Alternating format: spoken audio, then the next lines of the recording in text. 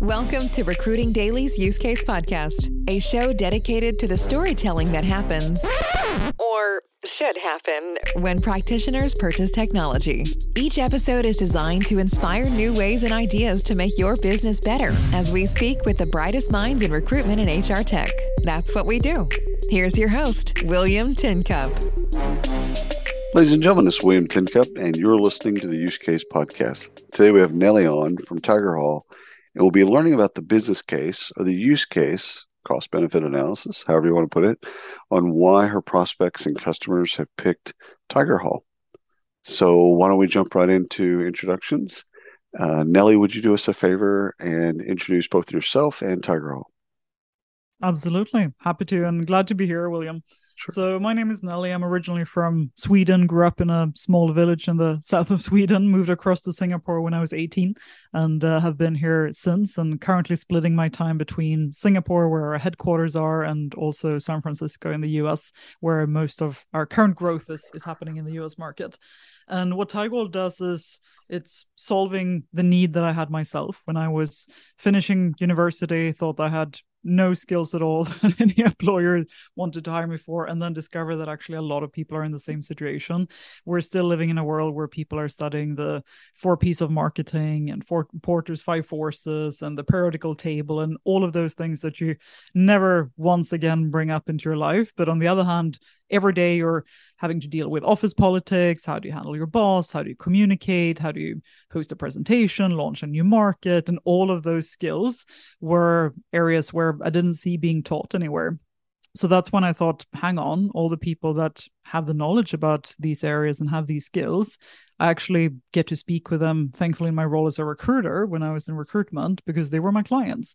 So when I sat down with them, had a coffee, just chatted with a senior leader, I realized that, hang on, I actually learned a lot more from the senior leader in just a coffee chat than I did in my entire university education.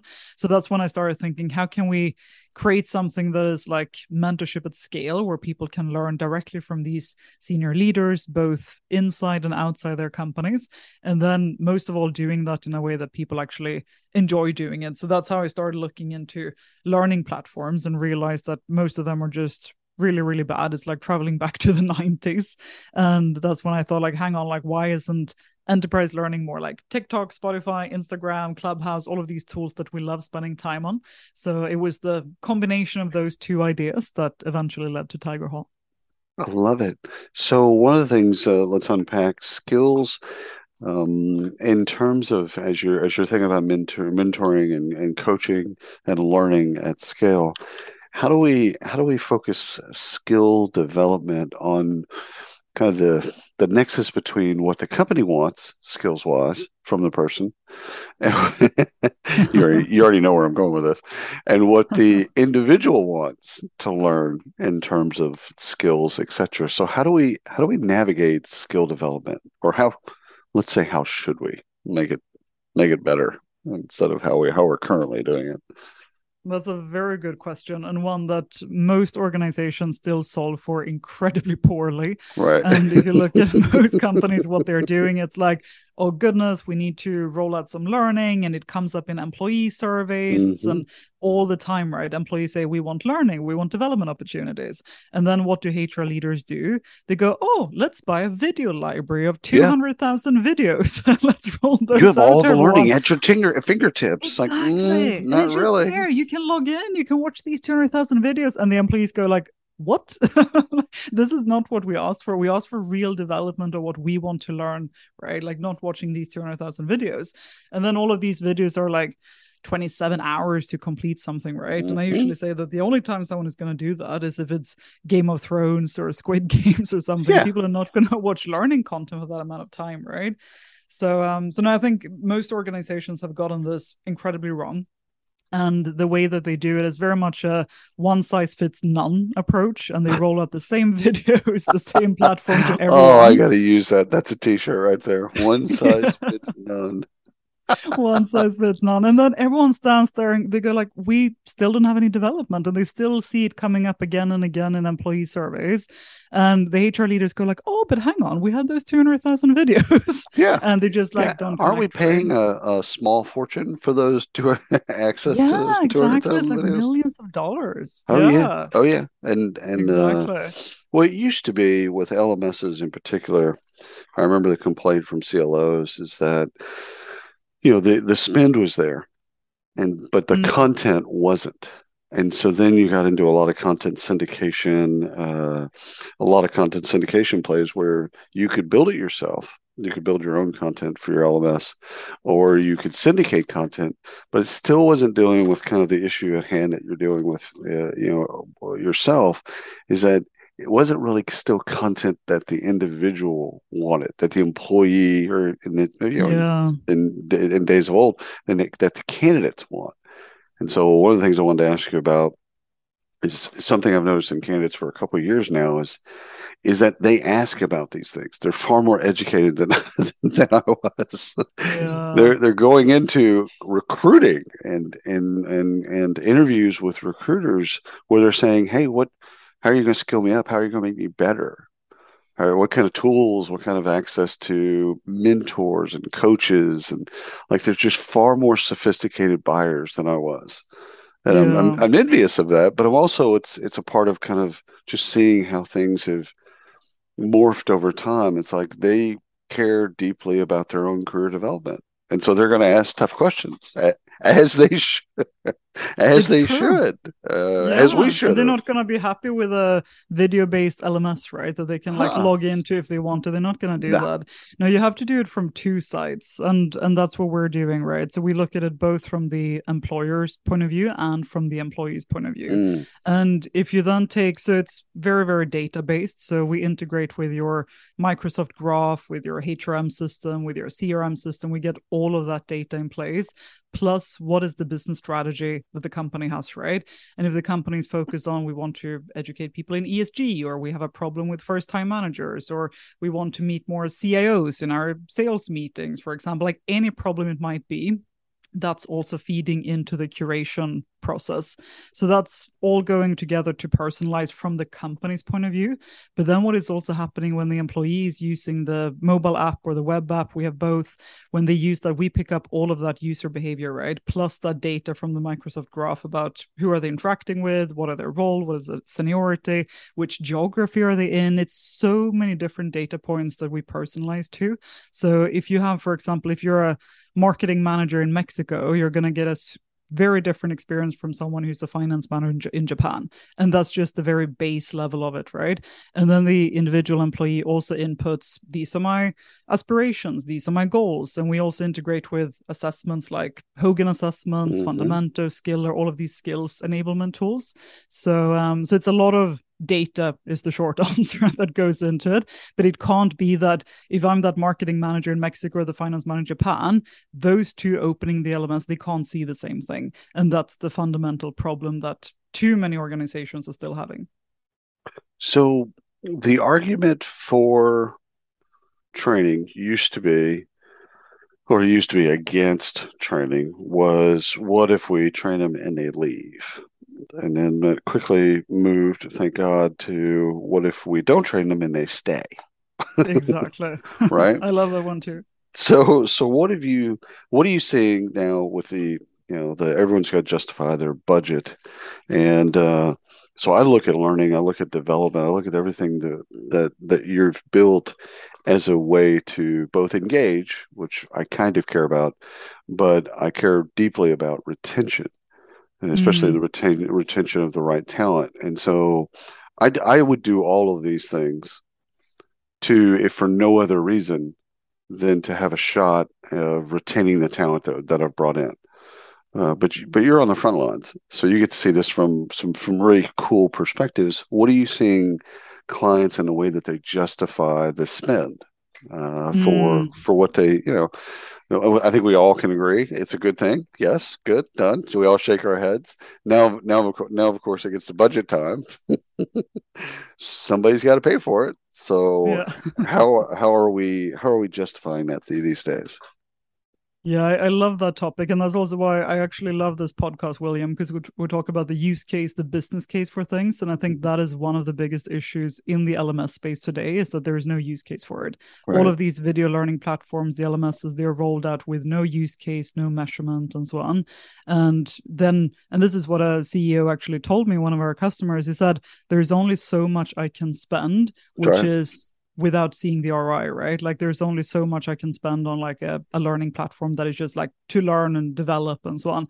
But why I spend so much with you guys talking to me about Tigerhall is that you're actually moving the needle on the things that I care about and you actually measure it. So that's one of the things that we've been using a lot to drive, I wouldn't say higher spend, but like deal sizes and so on as well. And the reason that we charge quite a lot more than our competitors in many cases is that we actually move the needle on key metrics. So one example is that we've been moving the needle for a global bank on internal fill rates. So in their internal mobility, we increased internal fill rates by over 500%. It was 567% that we had more people being employed internally than hiring from the outside. So that obviously massively cut their recruitment costs, for example. So that was a huge win for that team. And another one that we did was a 37% increase in CXO meetings within a company's customers. So that led to a lot of account expansion, millions of dollars in revenue for this company that saw this change.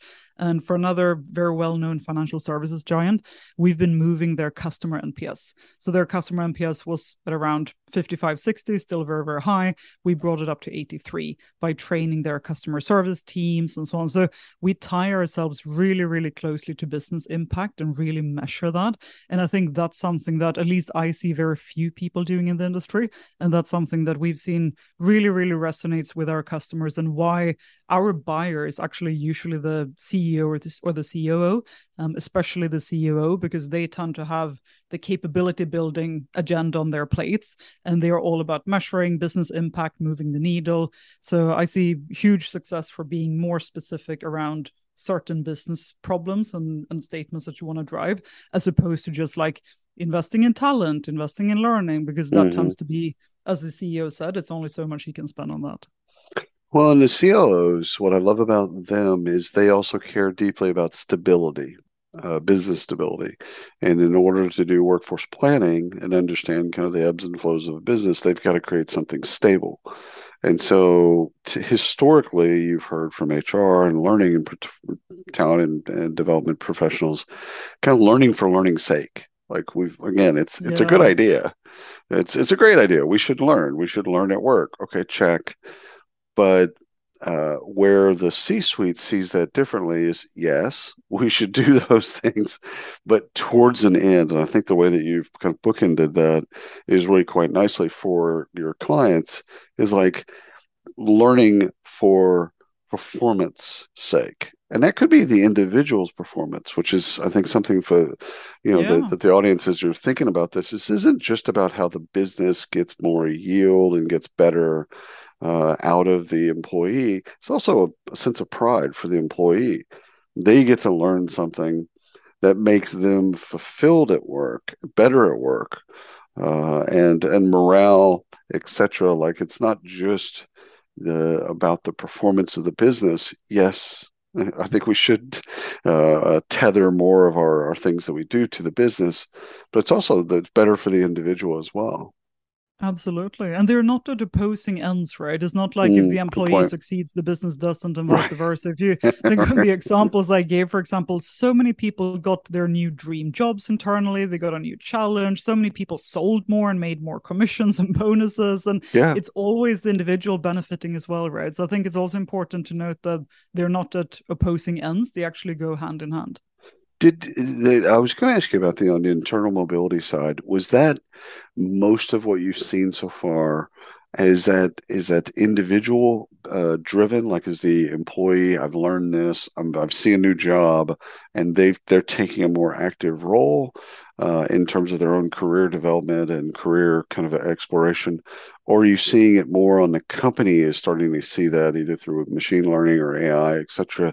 Somebody picks up a new skill there's a job in London that needs that skill combined with the other things that they know, and the company is serving up those things, kind of like Netflix. Yeah. You like so and so, you might also like this other thing. Like, where do you see kind of where it is currently? Is it more the employee is kind of driving that, learning those things, and then seeking out those opportunities, or is the business leveraging kind of what the employee is doing and then serving up those opportunities? So in this case, it was actually a combination of both. Okay. So the challenge that this bank had was that they were digitally transforming as everyone else in the world is doing right now, and they were no Right. exception. But one of the challenges they had was that all of their, especially analysts, associates, and the younger part of the workforce, they had been hired not because of their digital skills, because they didn't have any, but more because of like other types of education backgrounds and career backgrounds and so on. So it was a very big gap. Like they had some people who had been educated in, for example, hospitality, and then now they were going to be data scientists. And that's obviously a huge gap. But a big part of it was also matching these gaps. And that's where all the data integrations, connections that we provide, all of that was of massive help, because they could now see that, okay, this part of the bank, they can actually upskill in design thinking, data science, and so on, and then apply to these roles that require that part for the job description. So it was mainly around digital skills, but just the connection around who needs what, that was what they didn't have before, and that's what we provided. Because as mentioned with the LMSs, it's like one size fits none and everyone gets the same. Whereas in our case, it's like, no, what does William need? What does Nellie need? What does this Right. person need? Right. And that's what led to that stark increase, because suddenly it was actually related to what they needed and not just like a mass program kind of approach. I love that. So I hate software categorization with a passion, just because I think that but the very moment that you're in a category is the very moment you just start to defy that category. So that that being said, I also know that HR and recruiting budgets are built in Excel. So I have to reconcile these two things, two hatreds. One is the question is, where do y'all get? What category do people throw you into, and what category do you think you're really, really would like to see yourself in, if those So are this has different? been actually quite an interesting journey for us, and for me personally as well, like navigating this, because given the learning ecosystem, the HR Mm-hmm. ecosystem is so vast, and yeah, not a fan of categorization, as you say Yeah. either. But the category that we are in is social learning. So we define Okay. ourselves as a social learning platform. We operate in social learning, and we're favoring the social learning approach, which is learning from other people, together with other people, and based on human experience. But then what's been interesting in the last 12 months is that we've done a lot of LMS replacements. So Right. we've replaced, especially Cornerstone. Saba is the biggest one that we've been replacing in a lot of cases. We're replacing LinkedIn Learning, Udemy, these kind of platforms too. So that has brought us a little bit closer to at least the Cornerstone side to replace LMSs. Right. And I spoke with an analyst at one of the big research firms, and she said, "You're an LMS. Like looking at our product and technology, Mm-hmm. she's like, yeah, you could just be a whole LMS, and I would put you in the LMS category." Yep. And I personally don't like the You LMS wanted to category because I vomit think at they're that so moment. That was the moment boring. you wanted to. "Oh, how do I hold Yeah, it and I'm back?" like, Yeah. Of course. yeah. Yeah. But then if you look at it, like, are we a learning management system? Like, yes, Yeah. plus a Technically. thousand things, but Yeah. we could replace LMSs, and that's what we've been doing in the last 12 months. So I would say we're social learning, but also in the LMS category for enterprise-wide rollouts. So questions, let's do to some of the buy side stuff. Questions that a prospect should be asking Tigerhall as it relates to social learning. What are those questions? So if you're a buyer talking to us, we tend to give a lot of information, obviously, but some questions that you should ask is about the audience segmentation. And we would Mm, ask you questions around this as well. And one of the challenges that we see from our perspective is, where are you in that maturity curve, right? And if you're coming in with like a one size fits none approach right now, then you might still be able to make that shift based on how does your HRMS work, right? Like, how is your Workday set up? How is your Microsoft Graph set up? Are you using Active Directory Sync? Those are some questions to think about. And then to ask us, how would we audience segment? At what level of personalization would we be able to get to based on the tech setup that you have at the moment? So if you tell us, I don't use Active Directory Sync, I don't use Microsoft Graph, I have a very messy Workday HRMS, for example, then we can tell you, okay, this is the level at which we're able to audience segment. But if you have all of those in place, then that's a different level. So ask us about audience segmentation. Ask us about how we curate different topics, different programs. Like, we do many enterprise-wide engagements where we do everything from board training to new hire onboarding is a big use case, first-time manager training. So ask us about those. That's another thing. And then ask us about the like the technology stack, depending on which tech you're using and how that would fit in and how we integrate with that. I love that. Good gosh, that right there, you just unpack that, audience. That's some good stuff. Favorite part of the Tigerhall demo for you? Like, you just get to a certain place and you're like, I can't wait to show them this. What is that? The biggest wow moment that we usually get from every single one we demo to is the live stream. So, and this is what I personally love as the CEO of Tigerhall as well, when I use it for my own team, is that I can literally go into the app and say, I want to go live to this audience right now. And all of them in 1 second gets a push notification that says, hey, Nellie's live and she's talking about A and B. And they can just press that push notification and join in the live stream, and right away we're chatting. And I love that because it allows me to be very targeted. And I know many CEOs have this challenge where you do a wide town hall, right? Like, it's very hard to address everyone in the whole company at the same time about one topic. But if you have them split in different audiences, then going live to them just like 10, 15 minutes each, you can answer their questions. You can have a narrative that fits the engineering team, that fits the marketing team, the sales team, and speak to them based on what's important for them. And that's a massive thing that I love myself, that featured, and I use it a lot myself, but also that I know is always a wow moment when we demo it to customers. Most recent customer success story that you love, and no brands, no names, nothing like that. Just the project went really well, implementation, the people, etc. Like, just something you just really, really love, the success story. That's something I really, really love personally, because I know the big impact we made in this, and I can actually share the name as well because it's a public case study, is with AWS. So with AWS, we've actually been working with small firm. With AWS, we've been working with their underrepresented founders. So AWS have this segment worldwide, which is called URF, underrepresented founders. It's founders from minorities, from Black communities, women, Hispanic, disabled, like any kind of minority you can think of, and who are running startups. And they bought Tigerhall for those startups. So 99% of our customers use it for internal employees, right? Or partners, customers, if they have like customer education. But AWS got it for specifically to upskill and uplift these underrepresented founders.